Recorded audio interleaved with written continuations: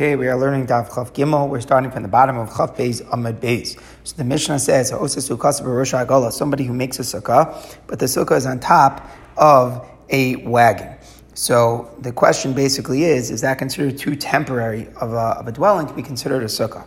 Or he makes it on top of a ship. Again, it's very likely that this is temporary here in a different sense, not just moving, but because there are some winds out at the sea which might knock it down. So the Mishnah teaches in both cases kshera. The halacha is kosher, and the idea here Rashi says is that we're very into that sukkah is only a dir sarai. So since sukkah is only a dir sarai, it's not an issue. Furthermore, if you're allowed to access it, in other words, there's no reason to assume that you can't do that. There's no isser to go onto it on Yontif. And that seems like an obvious point. Why would it be usher to access a sukkah that's in the wagon or the ship? But the Gemara, the Mishnah is doing this because of to contrast it with the case coming up. But Rosh Elon, somebody makes it on the top of the tree. So in other words, you're making a floor on the top of the tree, and then you make mechitzos and cover it with schach. So in other words, you're making it in the sense that there's a floor on the top of the tree. Or on top of a camel. You put walls between the humps of the camel and you're covering it with schach. Kshera, so it's a kosher sukkah. There's nothing wrong with it being there. But the access in Yontif is aser. Why is that? Because midrabanan they said that a person is not allowed to use a tree, be mishtamish be'ilan on Shabbos. It's also aser to be mishtamish with an animal on Shabbos. The reason is because if a person goes up, they might come to detach a branch from the tree, or if they're on the animal, they might come to be detach a branch from the tree when they're using it to hit the animal as they're going. So the Mishnah is saying that it's a kosher sukkah, but you can't go it on Yontif. So meaning it can only be used on Chol HaMoed. There's an Isser Midrabanan to use the sukkah to go to be mishtamish with it on top of the tree, but there's no fundamental issue with the sukkah. The sukkah is good. It's just the Yontif issue of being mishtamish with the tree or the behema, which is the issue. However, it continues the Mishnah, Shtayim B'ilan V'achas Be'adam, if the case is that the two walls of the sukkah are in the tree and one of them is man-made. In other words, here you're putting most of the sukkah's floor on top of the tree and you're building the mechitzos on top of the floor on two sides.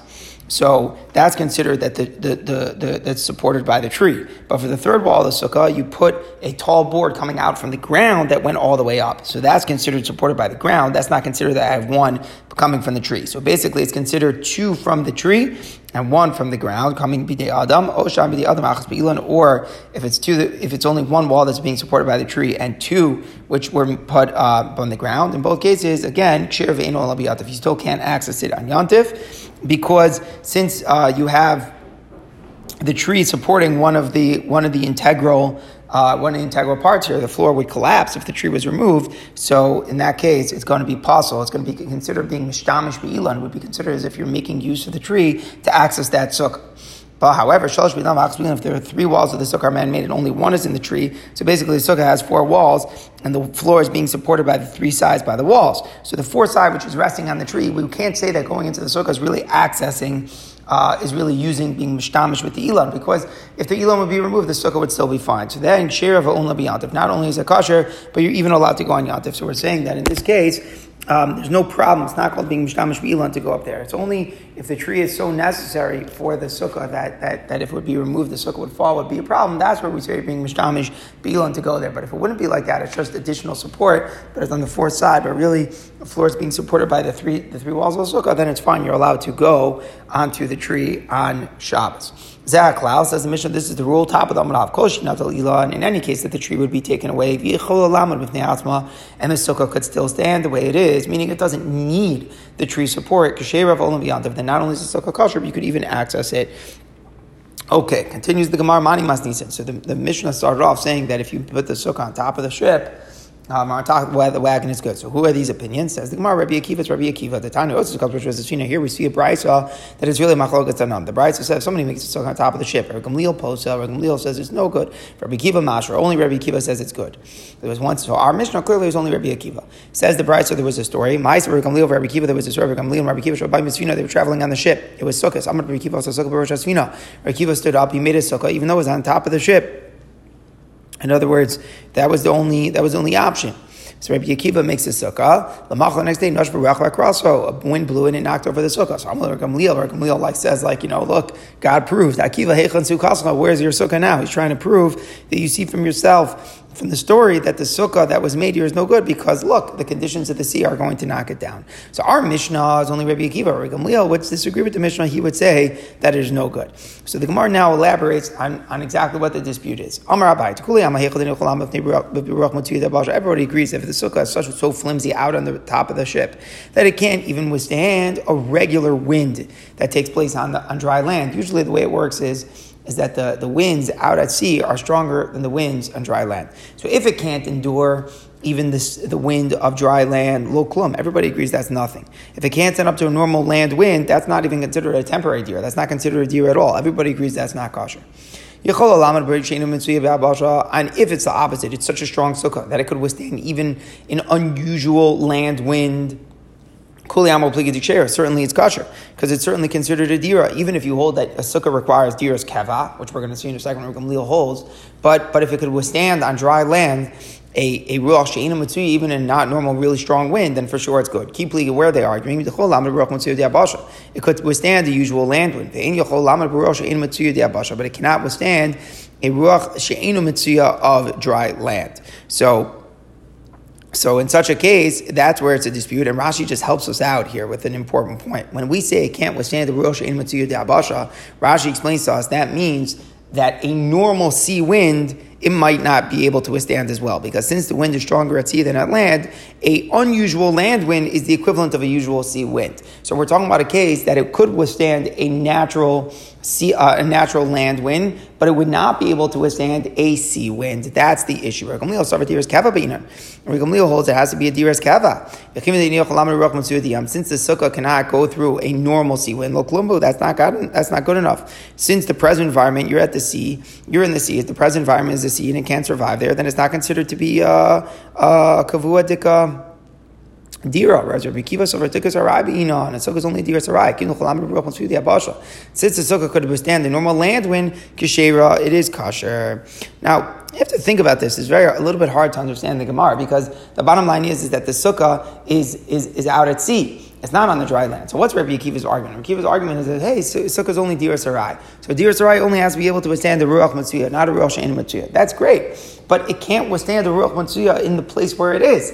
Who cares that if it would be on dry land, it could withstand the ruach matzuya? But the bottom line is, it's at sea, and at sea it can't withstand the ruach matzuya. It's very interesting here in the Gemara that Rabbi Akiva is still saying that the sukkah is good, because as a dira sarai, it's good, even though in its present condition out at sea, it wouldn't be able to work. All right, now what was the next thing we learned? Al gabe kamal. If the sukkah was on back of the camel, we said it's good. Masnisan Mani, who is our Mishnah? Our Mishnah is saying it's good if it's built on the back of the animal. Rabbi Meir, it's going like Rabbi Meir. The Tanya, it says in a price, someone who makes a sukkah on the back of an animal. So what do we say? Rabbi Meir, Machshor Bida Poso. It's Machlokas Tanam. So our Mishnah, which says that it is good, is only going like Rabbi Meir, but Rabbi Yehuda would disagree with our Mishnah, would be no good. So the Gemara says, what's pshat here? My time to Rabbi Yehuda, what's Rabbi Yehuda's reason that the sukkah is no good if it's on top of an animal? It says that a sukkah has to be for 7 days. So it doesn't just mean that for 7 days you have a mitzvah of sukkah. Rabbi Yehuda darshans more. Sukkah, Sukkah hariyul l'shiva shma sukkah. A sukkah is only considered a sukkah if it's fit to live in for all 7 days of sukkahs. Sukkah she'ini hariyul l'shiva l'shma sukkah. A sukkah that you can't live in for all 7 days is not considered a valid sukkah. So if you put a sukkah on the back of an animal, very good chol hamoed, you're going to be able to use it, but you're not going to be able to use it on Yom Tov for Shabbos. Why? Because midrabanan, you're not allowed to go on the animal. So since midrabanan, you can't go on the animal, then the shame of the sukkah is not a sukkah which could be for the whole entire holiday. It's not a sukkah for the entire thing, because there are certain days where you're denied access, where you're not allowed to use that. So since it's not usable for 7 days, it's not considered to be a sukkah ru'i l'shiva, and therefore Rabbi Yehuda says it's no good. Says the Gemara for Rameir. How does Rameir respond? Clearly, it's not a sukkah ru'i l'shiva. You can't go there on Yom Tov if you're not allowed to go on the animal. So he says, midaraisa is totally fit for Rabbanon to Gazara. It's only midarabanon that you're not allowed to go on. So since midaraisa, you're allowed to go on the animal. So the shame of the sukkah is sukkah ru'i l'shiva. There happens to be some external din derabanan which doesn't allow you practically to get on. That doesn't take away the same sukkah ru'i l'shiva. Very interesting machlokas. If the din derabanan not to go on to the animal, whether or not that disrupts the shame of the sukkah being ru'i l'shiva. Okay, that's all cases where you're building it on top of an animal. Now the Gemara talks about a different issue here. Until now, we're talking about that you're putting the sukkah on the back of the animal. Now we talk about a saw the behemoth dofen la sukkah. You use an animal as the wall of the sukkah, meaning you're standing up an animal, and the animal itself is the wall. So in that case, Rabbi Meir Posov, Rabbi Yehuda Mashir, here the opinions go the opposite. Rabbi Meir says no, an animal cannot be a wall, and Rabbi Yehuda is totally fine with it being a wall. So here you don't have a problem with the access, right? In other words, you just have you're not going to go on the animal at all. You're going in the space in the interior where there's no animal. So Rabbi Yehuda is going to be okay with it. But Rabbi Meir has a new issue that you cannot use an animal as a wall of a sukkah. Why is that? Rabbi Meir used to say, anything alive, can't be used as a wall of the sukkah. Not in the case of a mavoi on Shabbos. The Beiros is boards for wells. Remember that case in Erevin? We have a well in the middle of the street and you want to draw water in it. So you want to make walls in the four corners. So you're not allowed to use a live animal. And it's not a cover. It's not a cover for a kever. It used to be there's a halacha. We'll see all about it. They used to cover the aron, the casket cover. So it's going to be makabel tumah like that. According to Rameir, a live animal which is used to cover the aron will not get the tumah. Usually the halacha is that the casket cover gets the tumah, but Rabbi Meir is saying that a live entity will not get that. We'll see more about that. They also added in the name of Rabbi Yosef Glili, you cannot use an animal as like a paper to write a get. If you're going to write a get, a bill of divorce to divorce a woman, you can't write it on an animal. We'll see again some details about that coming up. So first thing we want to analyze is the basic idea of Rameir. Rameir's basic point is a live animal cannot be used for a wall, for a sukkah wall. So the Gemara says, my time with Rameir, why not? What is the issue with using a live animal for a wall? Abai says, Shem and Thomas, we're concerned it might die. Even though it seems unlikely, Rameir is chayish for the slight possibility that the animal might die. If it dies, it will collapse. If it will collapse, then the sukkah will not have the requisite amount. In other words, what's going to happen is that it's going to collapse. It's going to be a dead carcass. It won't be 10 tafachai. And what's going to happen is you're not going to be able to fix it on Yontif. You're going to be left without a sukkah. So therefore, Rameir says, you know what? You cannot use an animal at all, else the gzera that it might die and collapse. Rabbi Zera says the second reason. Maybe the animal is going to go away. Maybe on the Yontif it will leave the sukkah and it won't be left with the requisite amount. You'll be stuck sukkah-less. So therefore, Rabbi Zera is explaining that's why Rameir says don't use an animal at all.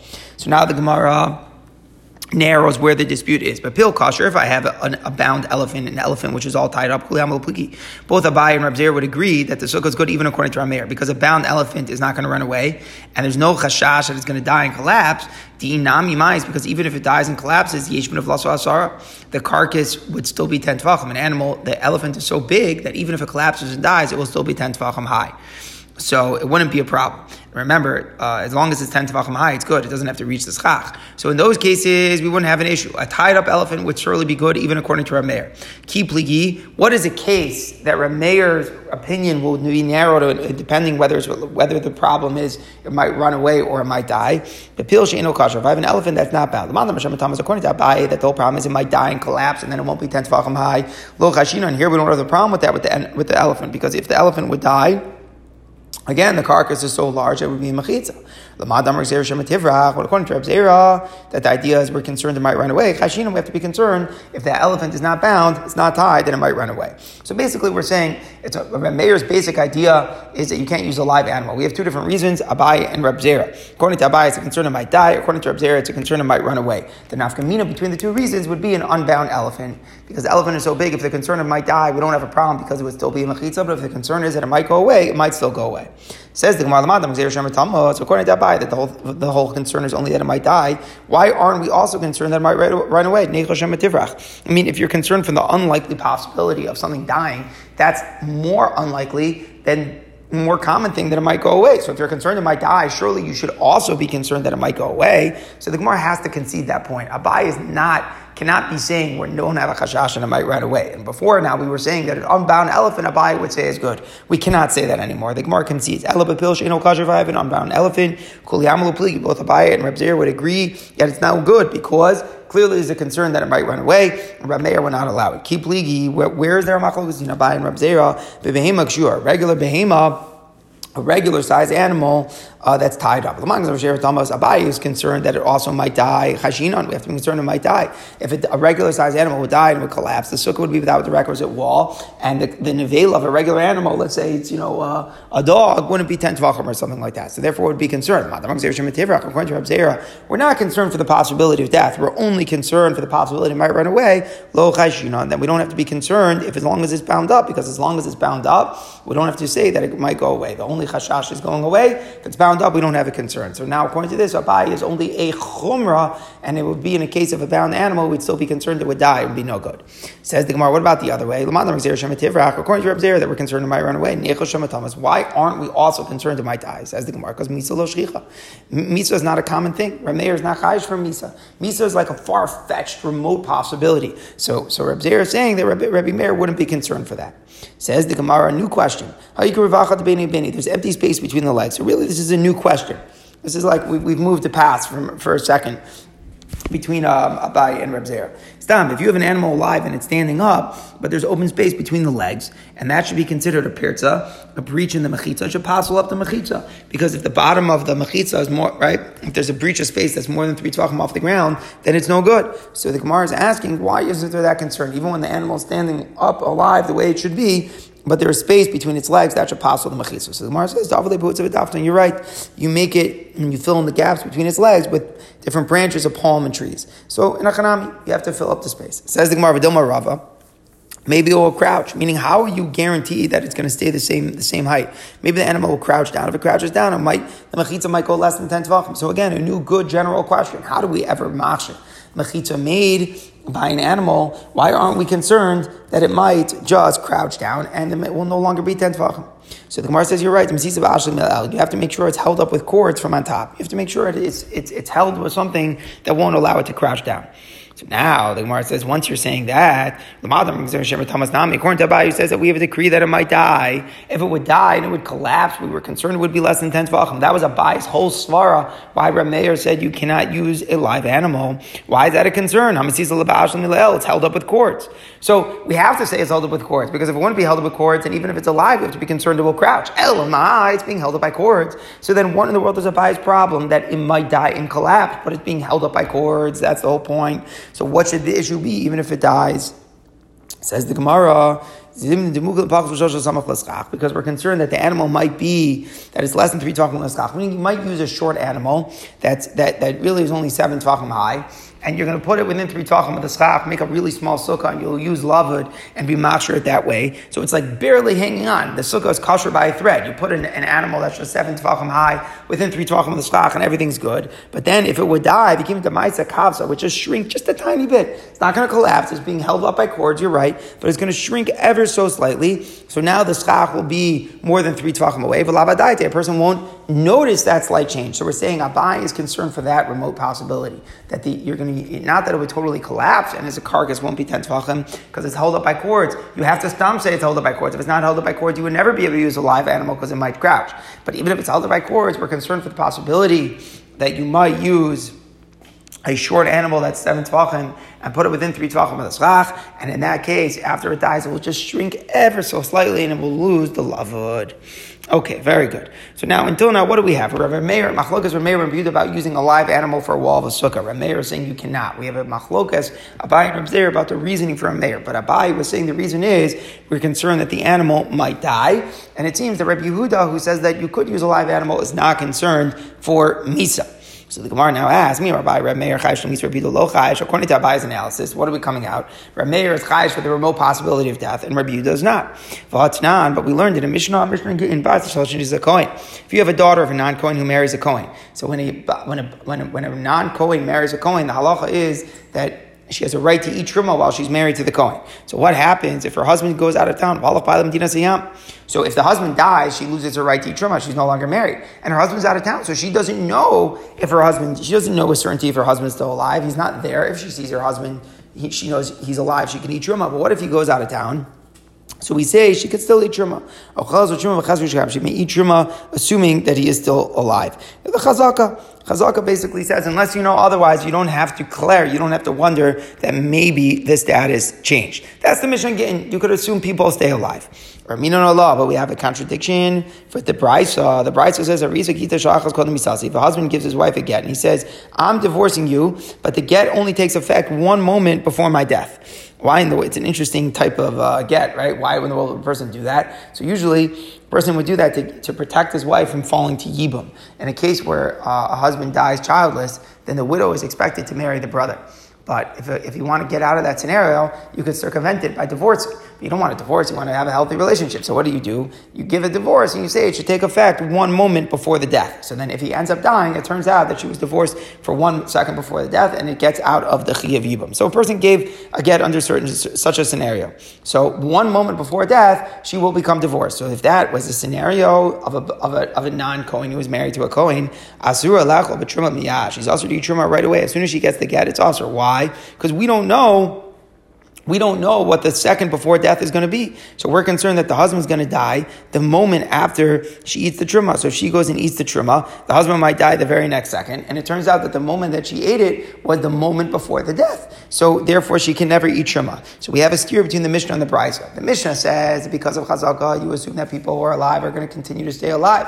And therefore a husband, even if the husband goes away, the non-Kohen wife is allowed to eat the truma. But in this brisa, where a person giving a get, that it should take effect a moment before death, here we say that very stringently we're concerned that if she eats truma, it's going to be the moment before death, and therefore she's not allowed to eat truma right away. That was the problem that we posed, a steer between a Mishnah and a Brisa. For Amar Abai, to answer the difference between the Mishnah and the Brisa, what did Abai answer? This is a quote of what Abai says in Maseches Gittin. He says, Lo kasha, the Mishnah and the Brisa are really 2 different tanam.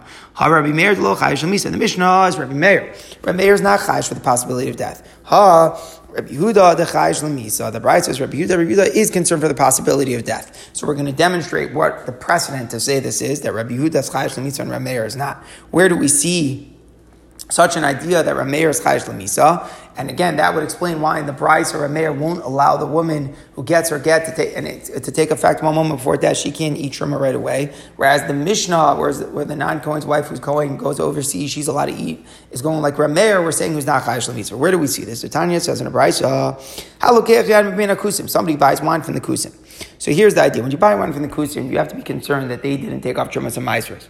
So you have to take off trumas and maasros. So the problem is, you're in a situation where you're physically unable to take off trumas and maasros. Rashi always gives the examples that you don't have kelim, you don't have tar kelim to pour the truma and maaser parts. So, or it's right before Shabbos. Now Shabbos, you're not allowed to take off trumas and maasros on Shabbos. So whatever it is, you have untied stuff in front of you and you want to drink it, but you're not in a situation where you're actually able to tithe. So what do? So you come up with a very creative idea that goes like this. Omer, you say, Shnei lugin shani as lahafish. The 2 lugin, in other words, imagine you have 100 lugin, and you want to take off truma. So truma is 2%, right? 1/50. So you're saying 2 lugin out of 100, which I will eventually go ahead and separate. I'm not separating it now, but 2 lugin out of the 100, which I will eventually go and separate. Ari and truma, they should be truma now. What I will later take as truma should retroactively work and take effect. So therefore, right now it's already defined as being tithe. Now, Sarah Meiser Rishon, the 10 lugin that I will eventually separate are Meiser Rishon, Tisha Meiser Sheni, 9 lugin, which I eventually will separate, should now be Meiser Sheni. Umeichel, you should deconsecrate the Meiser Sheni. That's actually something you can do. You can be poded, you can transfer it onto money already now. So as soon as you do this trick, shows me out, you can drink it right away. In other words, you don't drink all of it. You obviously leave over a sufficient amount to tithe, but then you're allowed to drink now, because even though you haven't actually separated, when you will go and separate, retroactively will be chal. So therefore, you're allowed to do such a thing. It's a very interesting trick. Now, this is called breira. Breira means that you can retroactively choose, meaning right now you haven't actually made the decision.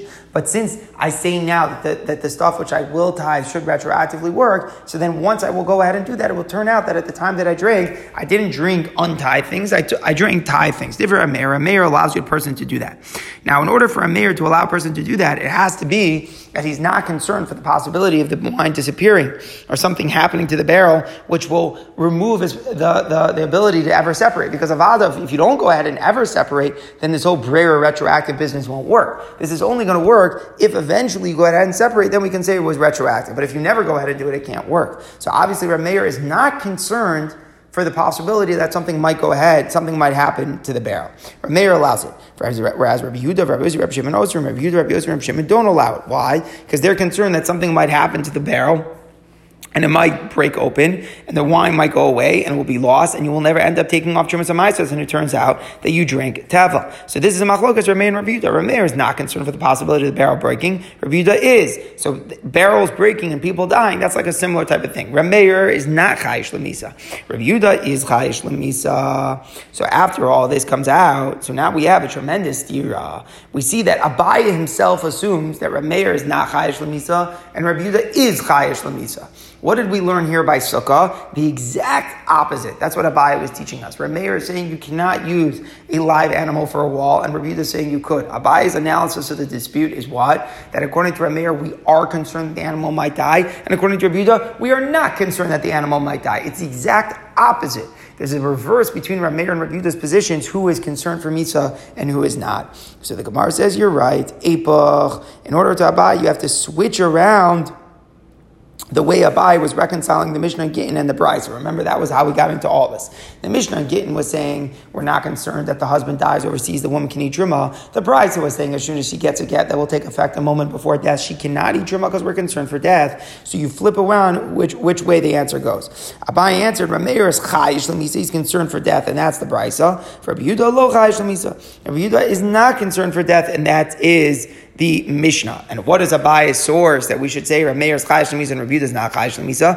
Our case of Sukkah. The Tanya asal be'ima l'tofen l'sukkah. If you want to use an animal for 12 for the Sukkah, Rameir plus Rabbi Yehuda masher. So that's what's going on, just like Abaye explained. Rameir apostles the Sukkah because we're concerned the animal might die, so he would not allow the woman to eat Truma. Rabbi Yehuda would say it's good. He's not concerned for Misa, so everything is good. However, what do we end up with? Says the Gemara, Kasha to Rameir. But then we have a tremendous deal. On the one hand, Rameir doesn't allow the animal to be used for the wall of Sukkah because the animal might die.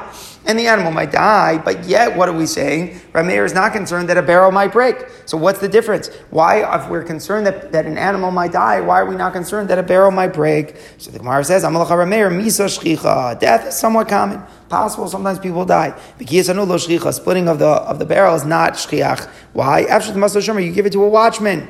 When nothing breaks by itself, so you give it to a watchman, make sure it protects it, nothing happens. That's why we're not concerned. So Rameir is chayish l'misa. He's concerned the animal might die, but he's not concerned that the wine will break. So that's how we reconcile.